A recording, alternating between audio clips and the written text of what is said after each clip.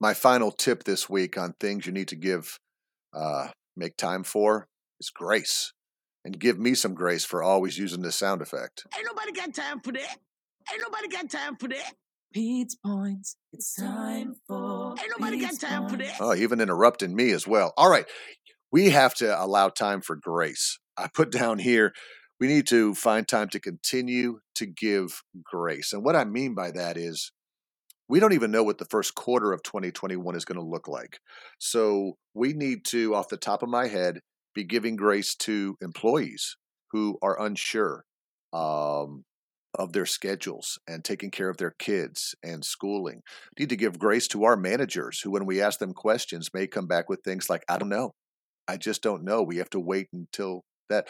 We have to give grace to our customers who are upset that we keep changing the rules and opening and closing, and we're here and we're there and we're remote and changing signs and changing rules and changing policies, and giving them a little bit of grace and empathy because we know that they're upset.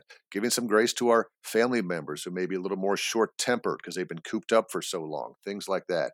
So when it comes to, again, being a great leader in 2021, make sure you find time to continue to give some grace. The other ones we talked about this year, networking, or this week, networking, reading, new technology, coaching, and finishing up with grace. Great things for a leader to make time for in 2021. Hey, have a great Friday. We've got to pick up the roach tomorrow on Saturday, and we're starting Leadership by Psalms on Sunday. We're getting out of Proverbs and into Psalms. I hope you can join us then.